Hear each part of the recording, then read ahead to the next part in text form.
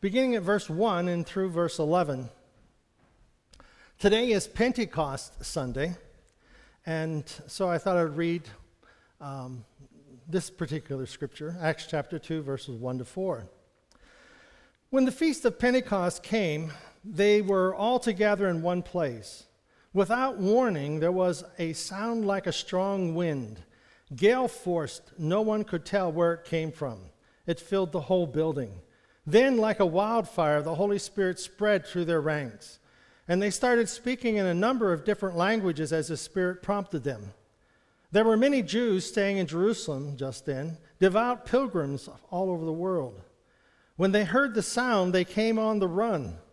When they heard one after another their own mother tongues being spoken, they were thunderstruck. They couldn't, for the life of them, figure out what was going on, and kept saying, "Aren't these all Galileans? How come we're hearing them talk in our various mother tongues?" Parthians, Medes, Elamites, visitors from Mesopotamia, Judea, Cappadocia, Pontus, Asia, Phrygia, Pamphylia, Egypt, and parts of Libya beyond the Cyrene, belonging to Cyrene, immigrants from Rome, both Jews and proselytes, even Cretans and Arabs. They're speaking our language, describing God's mighty works. Now, as we look at this Feast of Pentecost, and I thought I would give a little background today about what Pentecost is and where it began, how it began. Pentecost is a Christian holy day that celebrates the coming of the Holy Spirit 50 days after Easter. So it's been 50 days, 7 weeks and 1 day since Easter. And so this is the day called Pentecost. And some consider this day to be the birthday of the church, that the church began on Pentecost. Now, of course, we know that Jesus Christ is the Lamb of God sacrificed on the Day of Atonement. So what we're doing is looking at the Jewish festivals, the Jewish feasts, and how that these particular ones fit into the Christian church, and what they symbolized in the Jewish tradition, and how that they are part of even the church's tradition. And Pentecost then is considered by many the day that the Holy Spirit came, that we read here in Acts chapter 2, verse 4, that the church began really to grow and come together. So originally, Pentecost, as we said, was a Jewish holiday, and the Jewish festival had several names. And one of those names is the Feast of Weeks.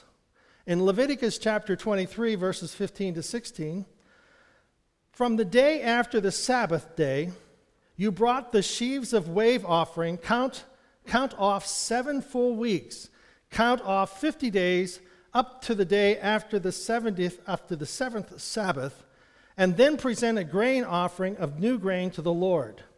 So what happened is that we have Passover, okay? Passover is connected to the day that the children of Israel were in Egypt, okay? And when they were in Egypt and Moses came before Pharaoh, you've been watching Moses on TV. They had video cameras back then in the news, okay? So you have Moses coming, anointed by God to go to Pharaoh and tell Pharaoh, "Let my people go." And the last plague was the angel of death that came upon Egypt. And the angel of death was to pass over the homes that had the lamb. The Jewish families took the lamb, slayed the lamb, put the blood of the lamb on the doorpost of their home. And the angel of death would pass over all of the homes that had the blood of the lamb on the door. So from that occasion onward, even to today, it is Passover, the Feast of Passover. And still celebrated in the Jewish tradition, in the Jewish faith, it's still celebrated today. And in the Christian faith, Jesus Christ was crucified at Passover. Jesus Christ died upon the cross, the Lamb of God, sacrificed for the sins of the people, in which God would pass over the sins in our life, remove the sin from our life, and we would have life in Christ, the Lamb of God who takes away the sin of the world, so that sin would be passed over in our life. So the Feast of Pentecost then comes 50 days later, and we're going to talk a little bit about that. It is also known as the Feast of Weeks because there's 7 weeks between Easter, Passover, and Pentecost. So it's also called the Feast of Weeks. It is also the Feast of Harvest. It is the Feast of the Day of First Fruits, or Pentecost. Now, it was a festival of joy, Pentecost was, a festival of celebration, of thanksgiving, a completion of the harvest season. And I didn't realize this, that in these 7 weeks, from Passover to Pentecost, was the time of harvest. There was the time in Israel in which they would bring in their grain. So it was the second major of the feast that all of the able-bodied Jewish males were required to attend. So at the Feast of Pentecost, every Jew that was able-bodied had to return to Jerusalem to celebrate this feast.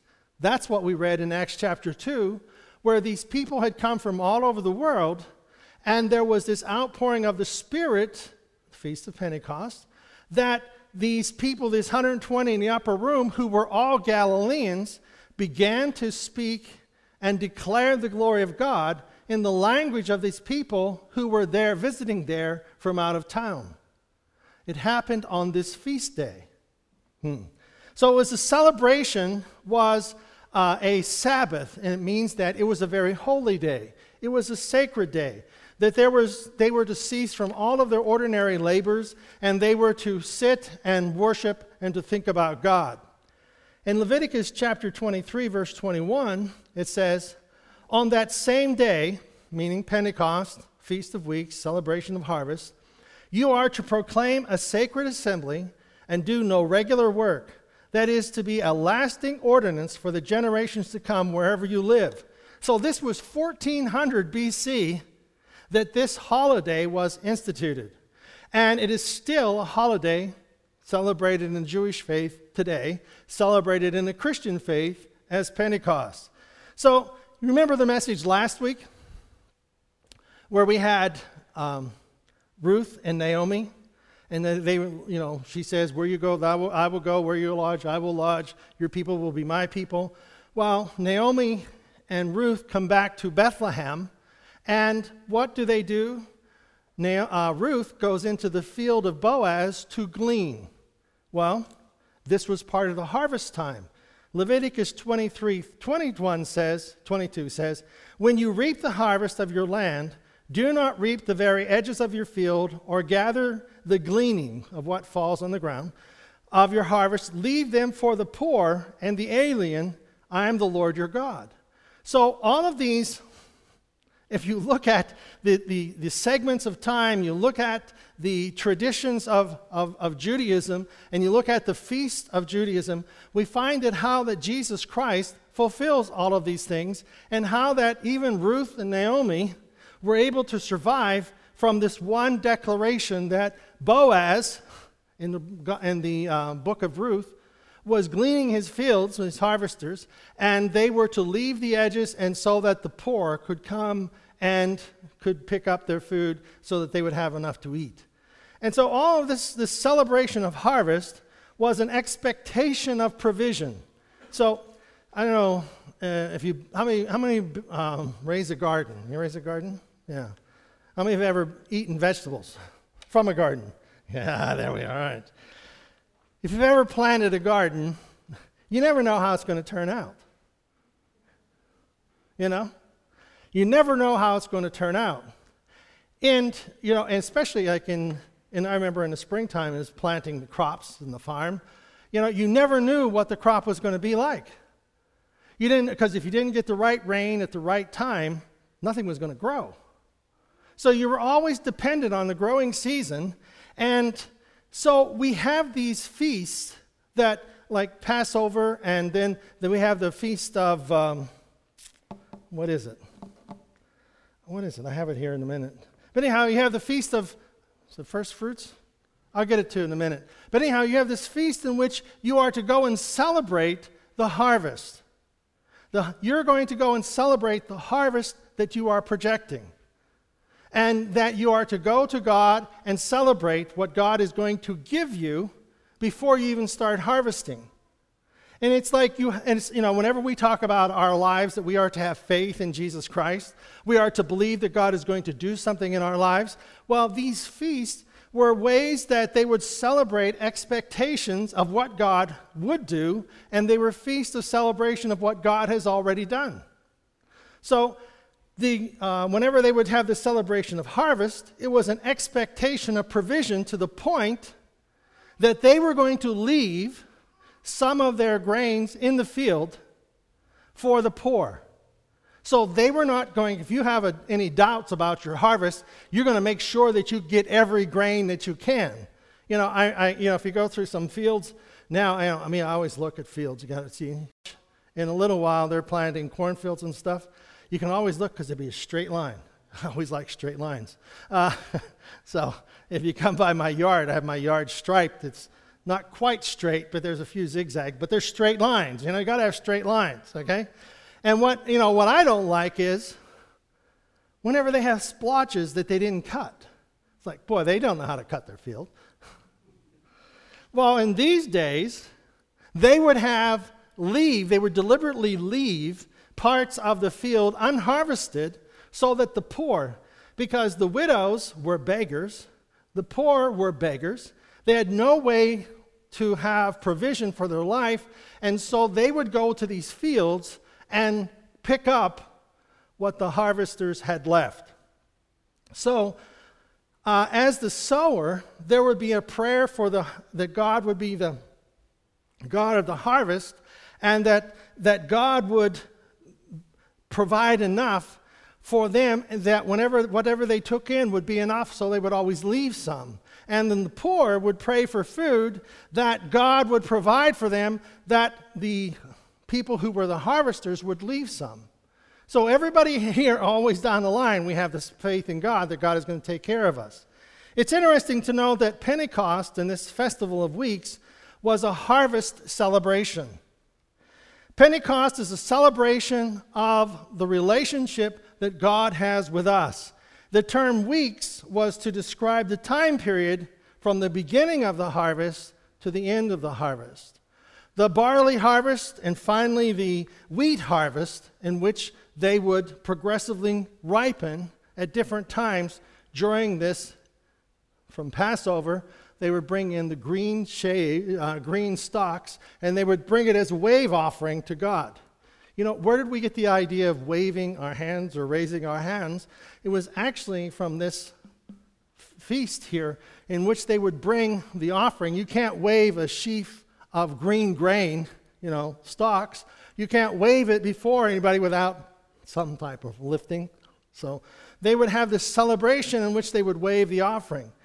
It was called the Feast of Weeks because God specifically told the sons of Jacob they were to count 7 weeks from the first fruits and the morrow, meaning one day, 7 weeks plus 1 day, to the Feast of Passover. So there was the Feast of First Fruits, in which they would bring in the grain that wasn't quite ripe. There was a feast of waving it before God, that this harvest that was still in the field was going to be enough. And then at the Feast of Pentecost, there was the bringing in of 2 loaves of bread, which would mean that they had taken in their harvest, and they had ground the wheat, and they had made bread, and brought the bread in as a wave offering to God. So there was a declaration of faith that God was going to provide. Then there was a declaration of faith God had provided, and that God would meet all of their needs. And it was called the Feast of Weeks, the Feast of First Fruits. We haven't harvested the grain yet. And it was these weeks, 7 weeks plus 1 day to Pentecost, and all of the harvest would be brought in that time frame, and then you would bring the bread into the temple and use it as a wave offering to God.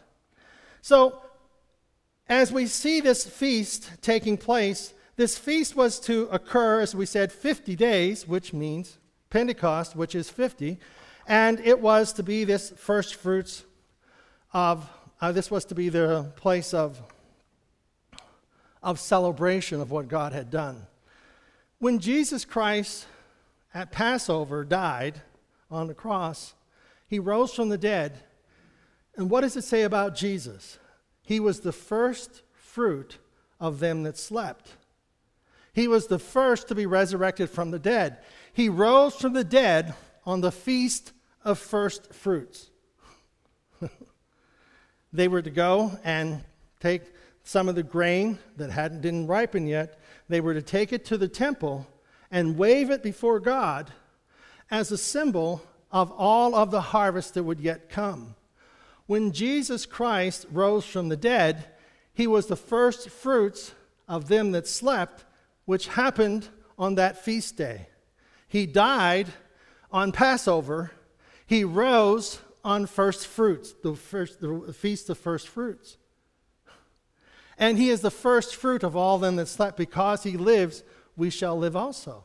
It fits in that whole time frame. And see, 1,400 years before Christ died and rose from the dead, this feast was implemented. So we have this Feast of Weeks, which is symbolic festival, which points to the coming of the Holy Spirit, the birth of Christ. Pentecost, Feast of Weeks, this end of the 7 weeks in one day. The celebration of what God has provided was the day of Pentecost in which the Holy Spirit came. And Jesus informed the disciples that they were to go. He spent 40 days with them after the resurrection. Jesus appeared to his disciples for 40 days, talked to them, and when he ascended to heaven, on the 40th day, he told them to go to Jerusalem and wait until you will be empowered from on high, which is the coming of the Holy Spirit on the day of Pentecost, which is this feast of celebration. So the Spirit came on the Feast of Pentecost, and he told his disciples that they would not be left abandoned, but he would not leave them comfortless, but he would come to them. And he would send another like unto himself. And when we look at this word another, Jesus is leaving and he is going to send another, meaning the Holy Spirit, that we do not lose anything or gain anything by Jesus leaving when the Holy Spirit comes in our life. Because the Holy Spirit is the Spirit of Christ, and that he gives to us. If Jesus were standing here, what counsel would he give us? Well, the Holy Spirit is here to give us that same counsel. The Holy Spirit is here to help us understand the Scriptures and help us make application of these Scriptures to our lives. It's about how that God is working in us, and that the birth of the church came at Pentecost with the power of the Spirit, another comforter, which Jesus promised would come.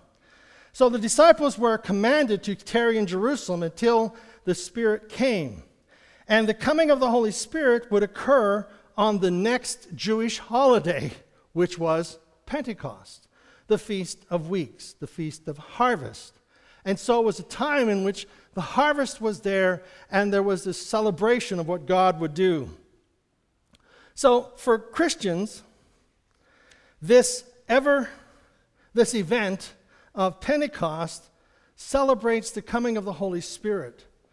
One of the things and as we look at this, it's important for us to realize how much God loves us. He's promised that he would never leave us nor forsake us. The sermon I was thinking of writing for today was about how that there's only one God. There's only one God. And that if you can, I was thinking of the idea that here we are. I think if there was something that we would classify ourselves as in this modern age, is that we would have the God of the silver spoon. We're the ones who are born with a silver spoon in our mouth compared to the rest of the world. Because the rest of the world hasn't, they would think that we are absolute billionaires with what we own and what we possess and the amount of money and things that comes into our lives. But we have this silver spoon mentality that we're supposed to have things. We're supposed to have things. It's our right. And the right that we have is the gods that we have. Sometimes it's a god of finances, but I was going to, as we look at it, if we would take this candle and say, this candle is my God. Now, in ancient times, they had gods to everything. They had gods to everything. And if you left this god, you left without them. If you left it at home, you abandoned your God was no longer with you. And what they did was they had to do things to make this God happy. And how did they know that they made this God happy? Everything in their life would go well. Well, what happens in our life when everything doesn't go well? Did this God abandon us? And so in ancient times, they would make sacrifices to this God that they created in order to make this God like them. And so they would even sacrifice their children to this god. In Egypt, the Nile River was a god. And the Nile would overflow its banks in the springtime and water all of the lower lands of the Nile. And that would be like their prayer would be that the Nile god would provide for them. It was one of the major gods to the Egyptians. Where was Moses placed? He was placed in a basket on the Nile River. One of the greatest gods of the Egyptians, the God of Israel, was placed there and became the savior of all of the Jewish people. The God of the Nile is not a god. It's a river. And sometimes we mistakenly make gods of certain things that are not really gods. They're blessings from our God. And the day of Pentecost was how that we believe that Christ came and spoke, and he died on the cross on Pentecost. And he rose from the dead Easter, and the first fruits of them that slept. And that began the weeks of celebration, or the weeks of harvest, the expectation of the harvest that will come. And so we have this feast. And then 7 weeks later, we have Pentecost, the Feast of Harvest, in which God has blessed us with a harvest. So we believe then that God speaks to us, and how that the power of Pentecost and the power of the Spirit works in our life. We believe in the necessity of asking Christ to become our Savior, the necessity of asking God to work, to live in us and to live within our hearts. And the feast, all the feasts celebrated as Jewish holy days, is fulfilled in Jesus Christ. Now, we believe that Christ is the one who works within our life. Now, these are sacred holidays, and these are sacred texts. We believe that God breathed this scripture into people. He didn't dictate. He breathed it into them and gave them and this breath of God inspired men of God to write. And it is that same Holy Spirit that speaks to us and breathes into us the breath of life, that when things don't go right, we don't have to make bigger sacrifices to this God to make him happy. The God of the Scriptures is the God who speaks to our hearts and tells us of the divine provision that God has made for us. And I have a video that I want to show. It's about this individual that has a very distinct problem, but doesn't see that as a problem. He sees it as a way that God has made provision for him.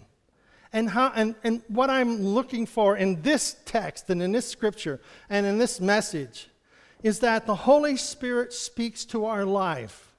He speaks hope to us even whenever we think that there is no hope. And these festivals of celebration, even in a drought, even in a dry season, they still came with celebration of God's provision. And they, even in a dry season, they had to leave parts of their crops behind for the poor so the poor would eat. And in provision that God would take care of them at Pentecost as a celebration, as a wave offering to God. But I wanted to show this film.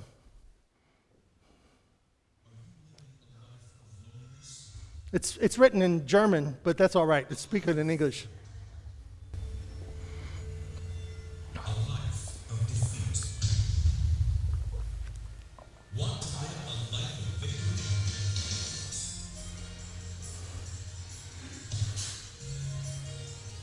I wasn't ready. He wasn't ready. Nice to see you. My name is Nick Vujicic, and it's a pleasure to be with you.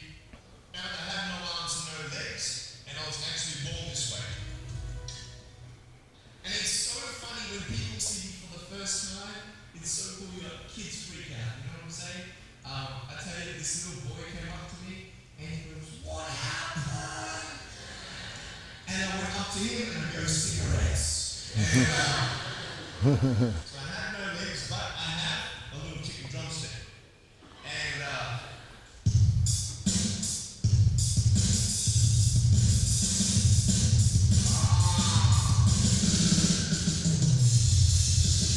you like that? Well, then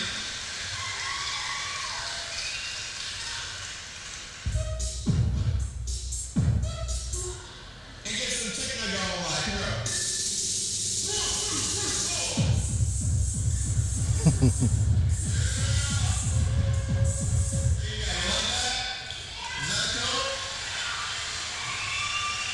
Beautiful. But honestly, along the way, you might fall down like this. Ready?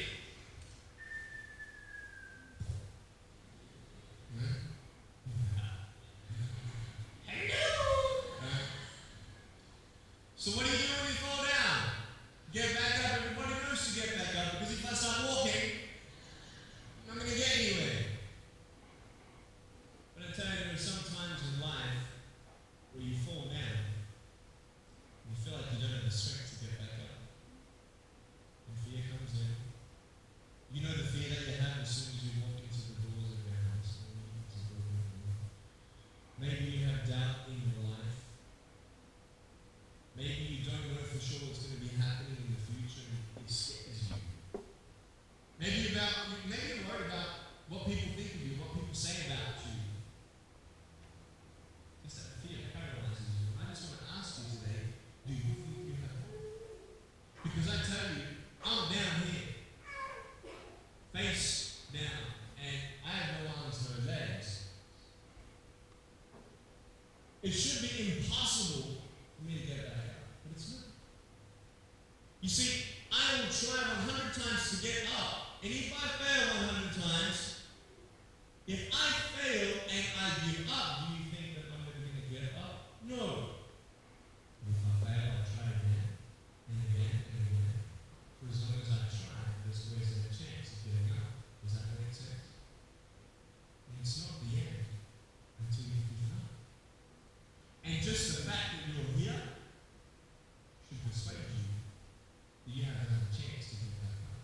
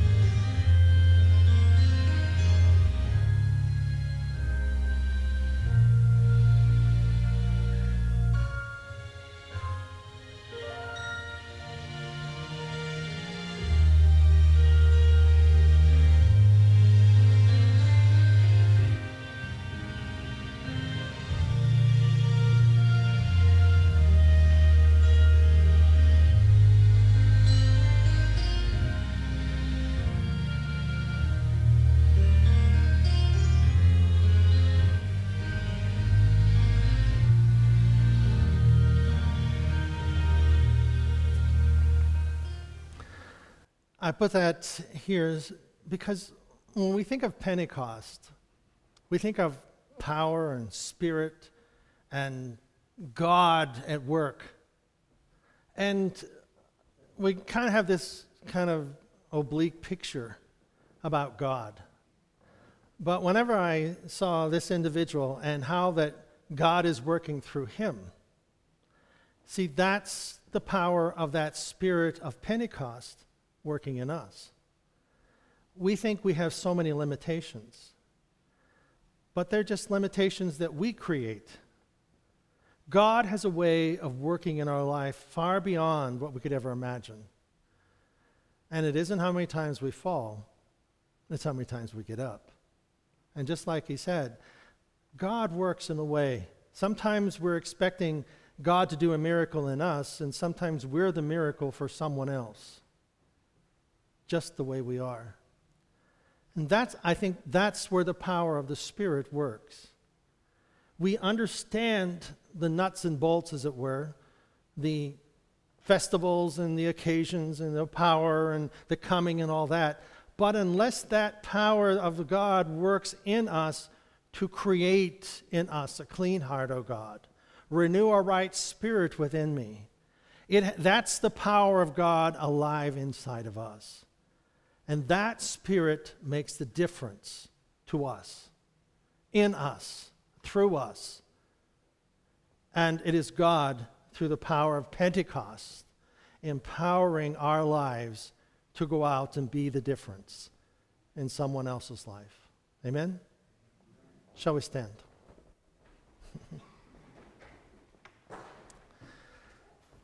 Father, we thank you that you are with us and that we are uniquely your creation.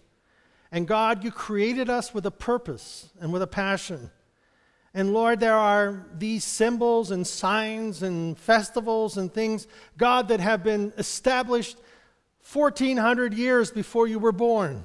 And yet, each of them point to your life and your gifts and your provisions. And God, your provision is still happening today in each of us.